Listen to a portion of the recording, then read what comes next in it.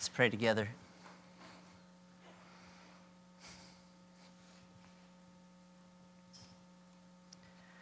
Lord Jesus, we praise you as the conquering King. You did overcome the powers of sin and death and hell. You did it for our sake and the glory of the Father's sake. And by your grace, you have included us in that victory. So we honor you this morning. As we sang earlier, may your name be adored and magnified forever as the great Lord that you are. Lord, we thank you that you not only died, but you were raised up and you are now at the right hand of God and you intercede for us. You're alive now. You're praying for us even now.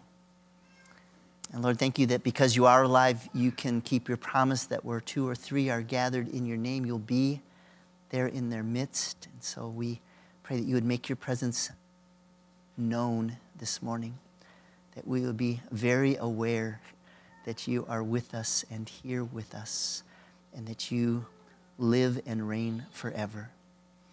I pray for anyone who doesn't know you as the Lord and Savior that you are, that even today they would come to know the crucified and risen Savior.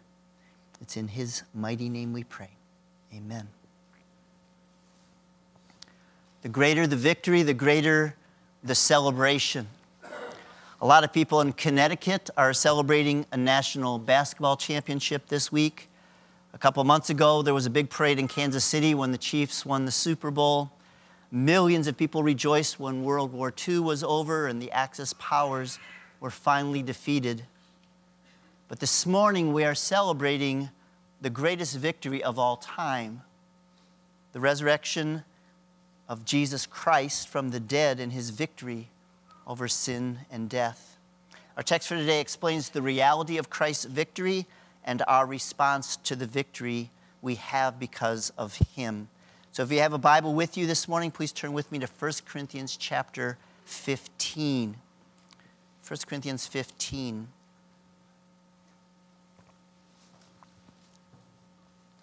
The whole chapter is about the resurrection, starting with Christ's resurrection on the first Easter, and then the promise of our resurrection when he returns. This morning we'll be focusing on the conclusion of this remarkable chapter and what it says about the significance of the victory that Christ has won for us. So let's pick it up in verse 54.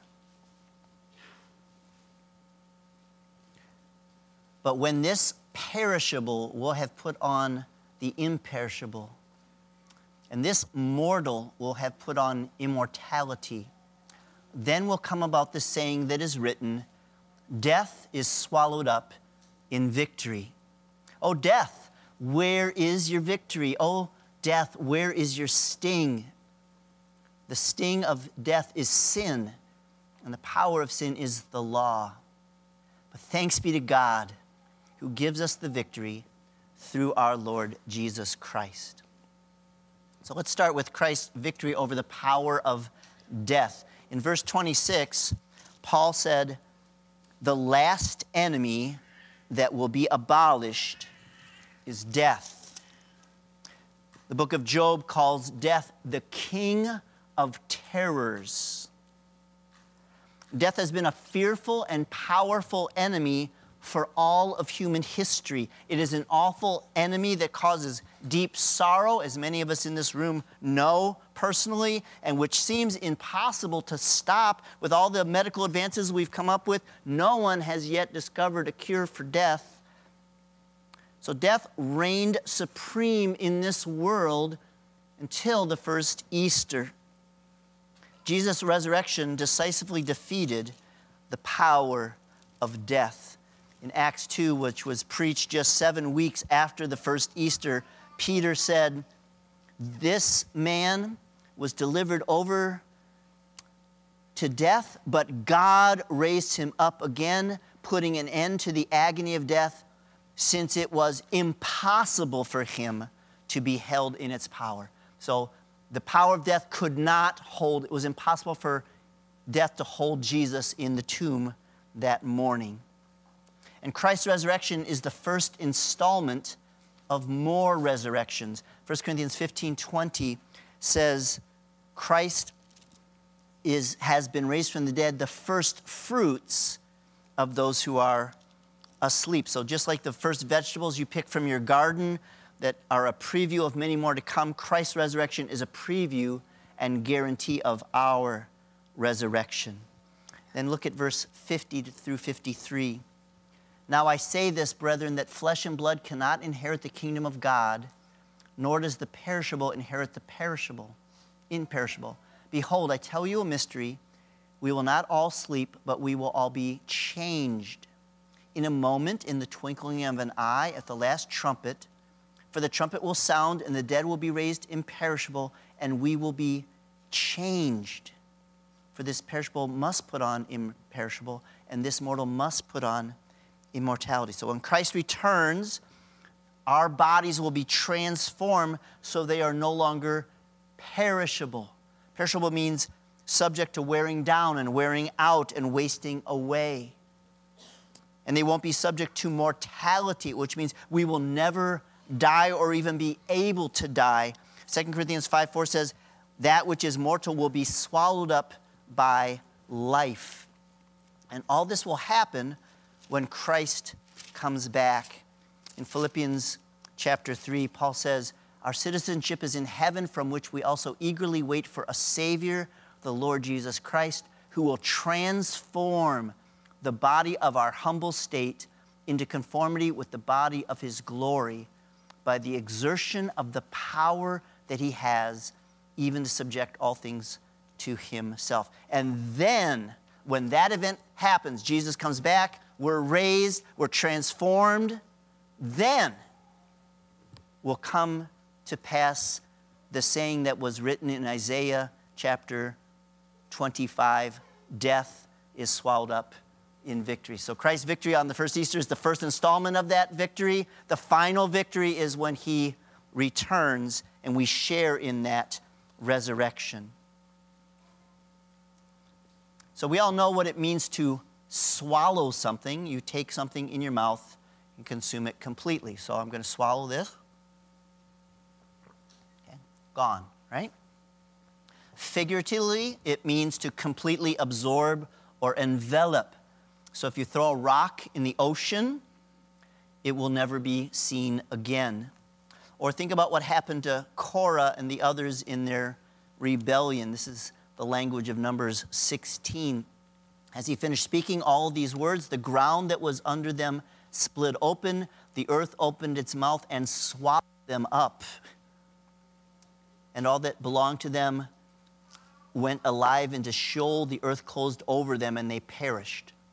So in all three examples, there's no doubt about the outcome. The water, the rock, the rebels could do absolutely nothing to stop from being completely swallowed up and consumed.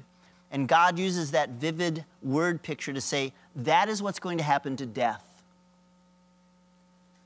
It will be gone forever, never to be seen or feared again.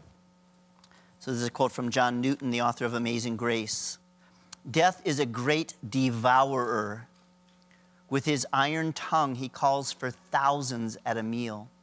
He has already swallowed up all the preceding generations of men.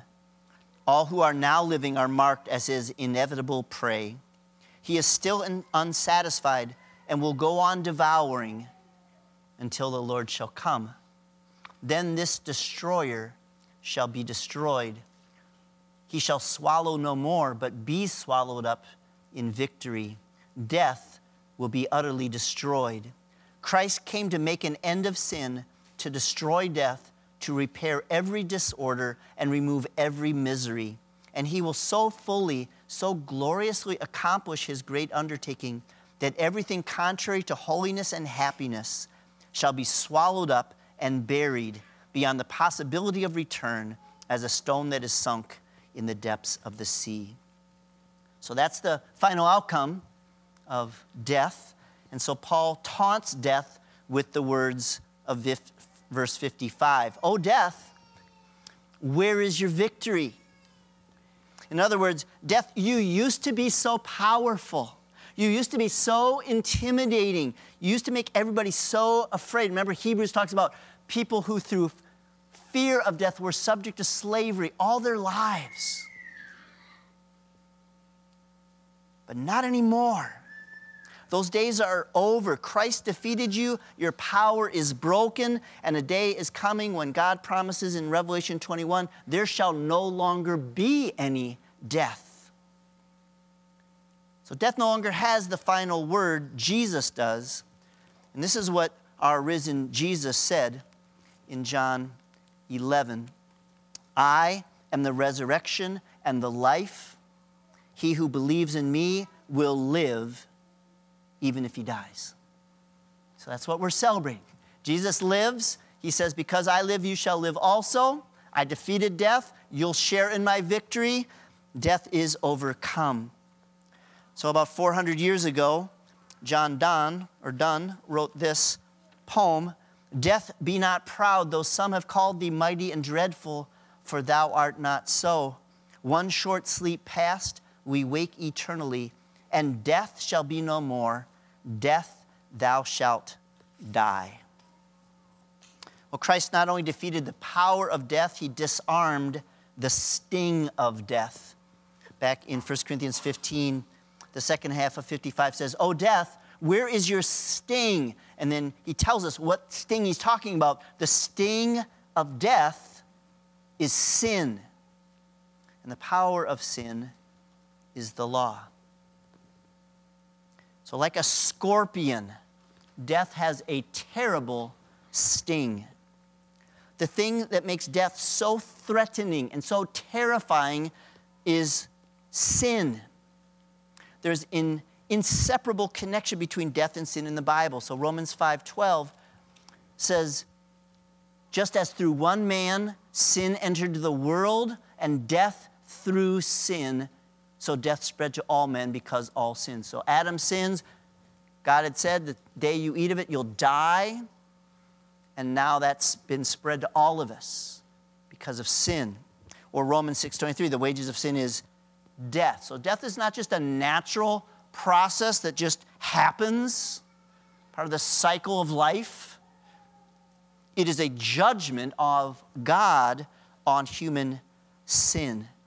And if the sin issue is not dealt with before our physical death, we will experience eternal death, which is separation from God forever in hell. Paul adds that the power of sin is the law. The law shows us that we have all failed to keep God's righteous requirements and pronounces that we are now all under God's curse. And so in Galatians 3, Paul writes in verse 10, as many as are of the works of the law are under a curse. For it is written, cursed is everyone who does not abide by all things written in the book of the law to perform them. So that's where we're all at. We all fall short of keeping God's righteous requirements. But look at verse 13. Christ redeemed us from the curse of the law, having become a curse for us. For it is written, cursed is everyone who hangs on a tree. So God treated Jesus as a lawbreaker. He bore the curse that we deserve to experience because of our sin on himself. And now God can righteously treat us as law keepers if we trust in Christ. Jesus took the sting of death in himself so that the sting of death, which would hurt us and destroy our souls, is gone forever. The resurrection assures us that the sting of death is gone forever. And that's what Paul says in Romans 4. He says, he who was delivered over because of our transgressions, Good Friday, was raised because of our justification, Easter morning. The work necessary to justify, get right in God's sight, was accomplished in full, and it was shown to be in full by Christ's resurrection. So how should we respond to the reality of Christ's victory over both sin and death? And the first response would be to trust in Christ as the risen Lord and mighty Savior. Paul started off chapter 15 by rehearsing the gospel that he preaches, the good news of God's complete remedy in Christ for our complete ruin in sin. He said in verse 3 and 4, I delivered to you as of first importance what I also received, that Christ died for our sins, according to the Scriptures, and that he was buried, and that he was raised on the third day, according to the Scriptures. So our sins that keep getting mentioned in the Bible and in the gospel are going to separate us from God. Isaiah 59:2 says, your sins have made a separation between you and your God. And as we said, if we die with unforgiven sin, then we will be separated from God forever. And we can't do anything to fix that. We can't do anything to make up for our sins. 2 Timothy 2:9 says, God saved us, 1:9, not according to our works, but according to his own purpose and grace, which was granted us in Christ Jesus from all eternity, but now has been revealed by the appearing of our Savior Christ Jesus, who abolished death and brought life and immortality to light. So our only hope of forgiveness, our only hope of eternal life, our only hope of being with God forever in heaven is trusting in Christ. Believing his death is the only way we can be forgiven by God.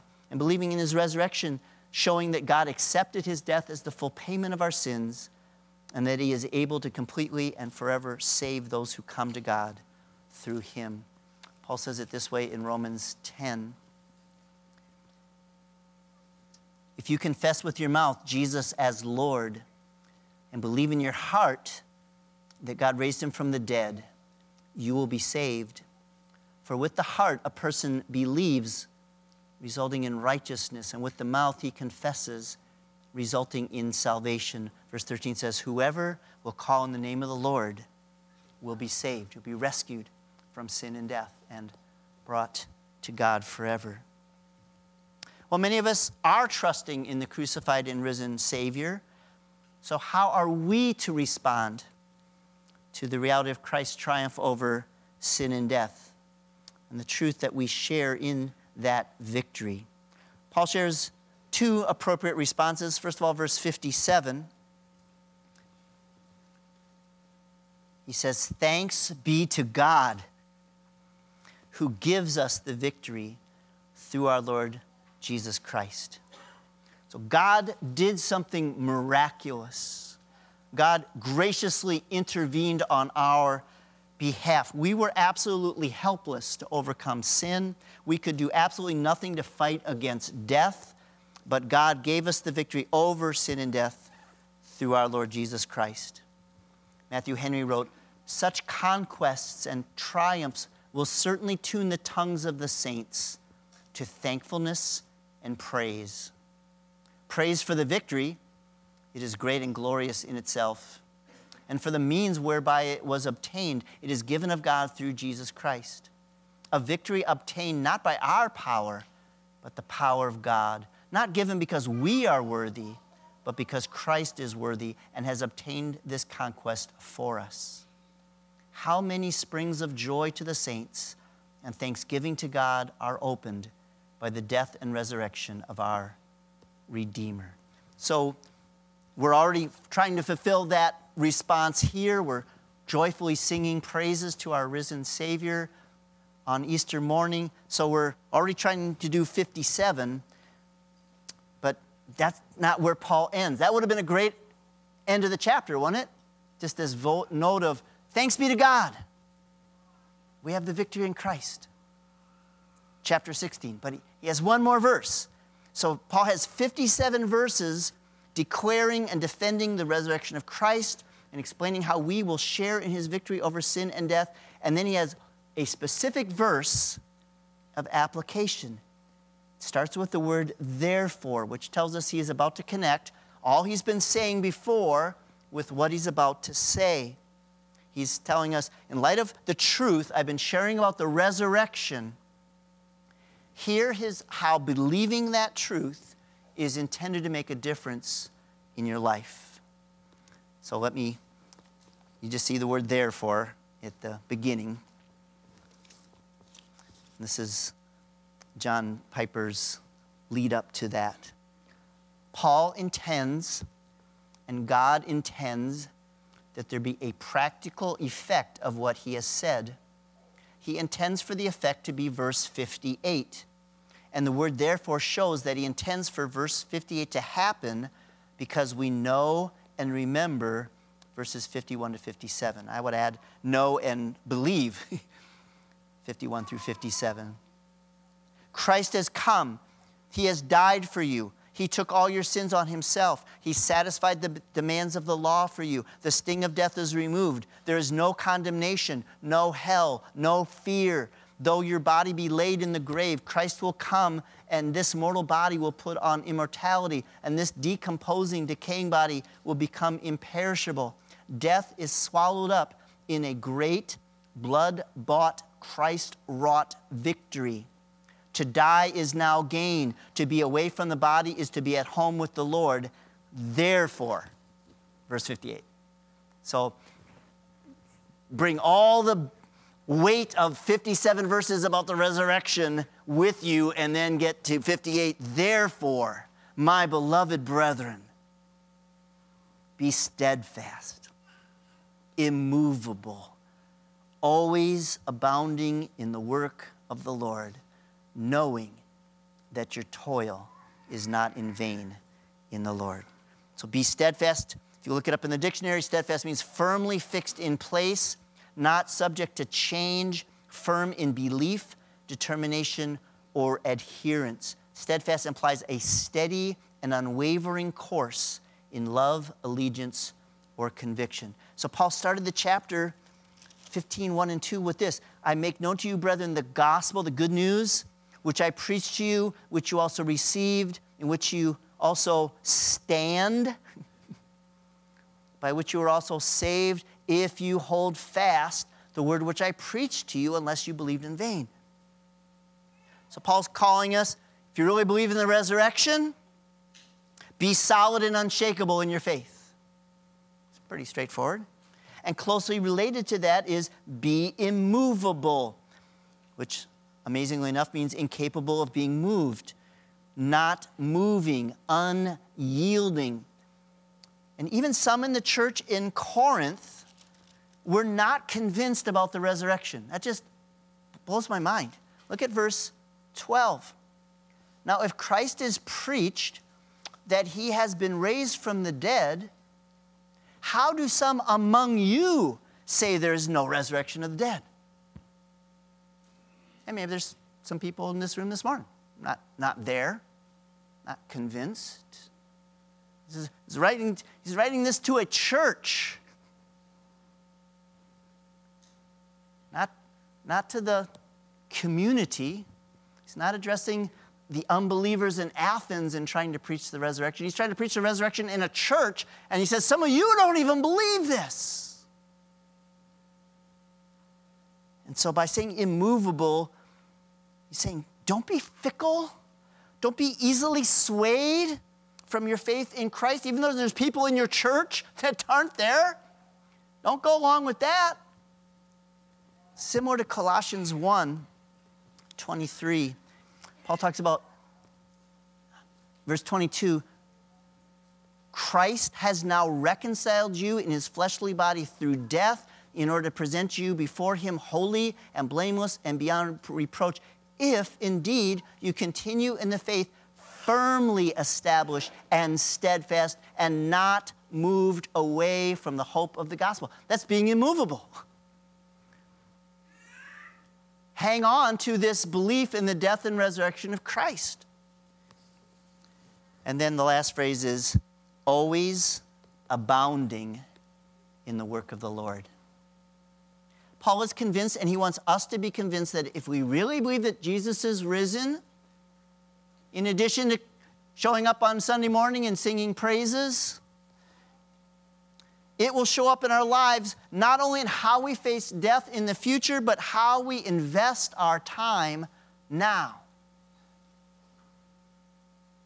He calls all believers to be engaged in the Lord's work. How often? Always. All the time. Don't settle for just rarely or occasionally or once in a blue moon do some serving in the Lord.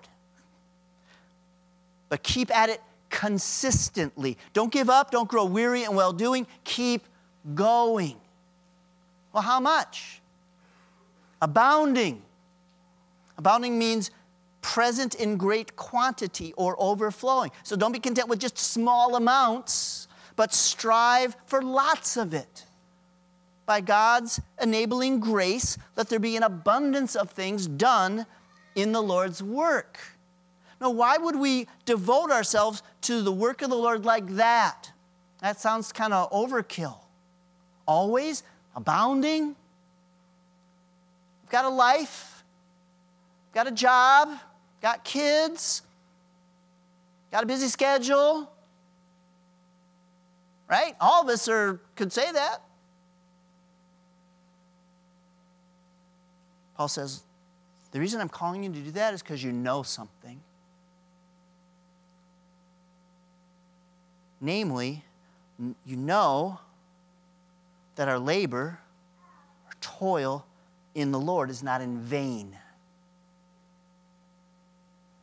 Vain means having no real worth or value. In other words, we're not wasting our time on things that ultimately don't matter. Because there's an eternity after this little blip of a life is over. Because Jesus is risen, we'll be in eternity with him forever. And so what you do now in this life will be well worth it. It'll be well rewarded. You're not wasting your time.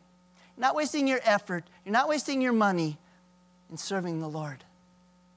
It will be worth it. And so when we stand before the Lord, our risen, ever-living Lord, we will hear him say, well done, good and faithful servant. Enter into the joy of your master. Let's pray. Well, Lord, we just bow in amazement, in joy, that you are risen. You really did what you said you would do. You promised you would overcome sin and death, and you did. You promised that all who believe in you will live forever, and we will. And you've told us, in light of those victories, we're called to praise you and serve you, and I pray that we would be abounding in both. I pray again for anyone listening this morning. Lord, our only hope is in Jesus. There's no other way to be right with you now and forever than Jesus, death and resurrection. And so I pray you would grant the gift of faith to those who aren't there yet. Lord, would you bring them to know Christ? It's in his name we pray. Amen.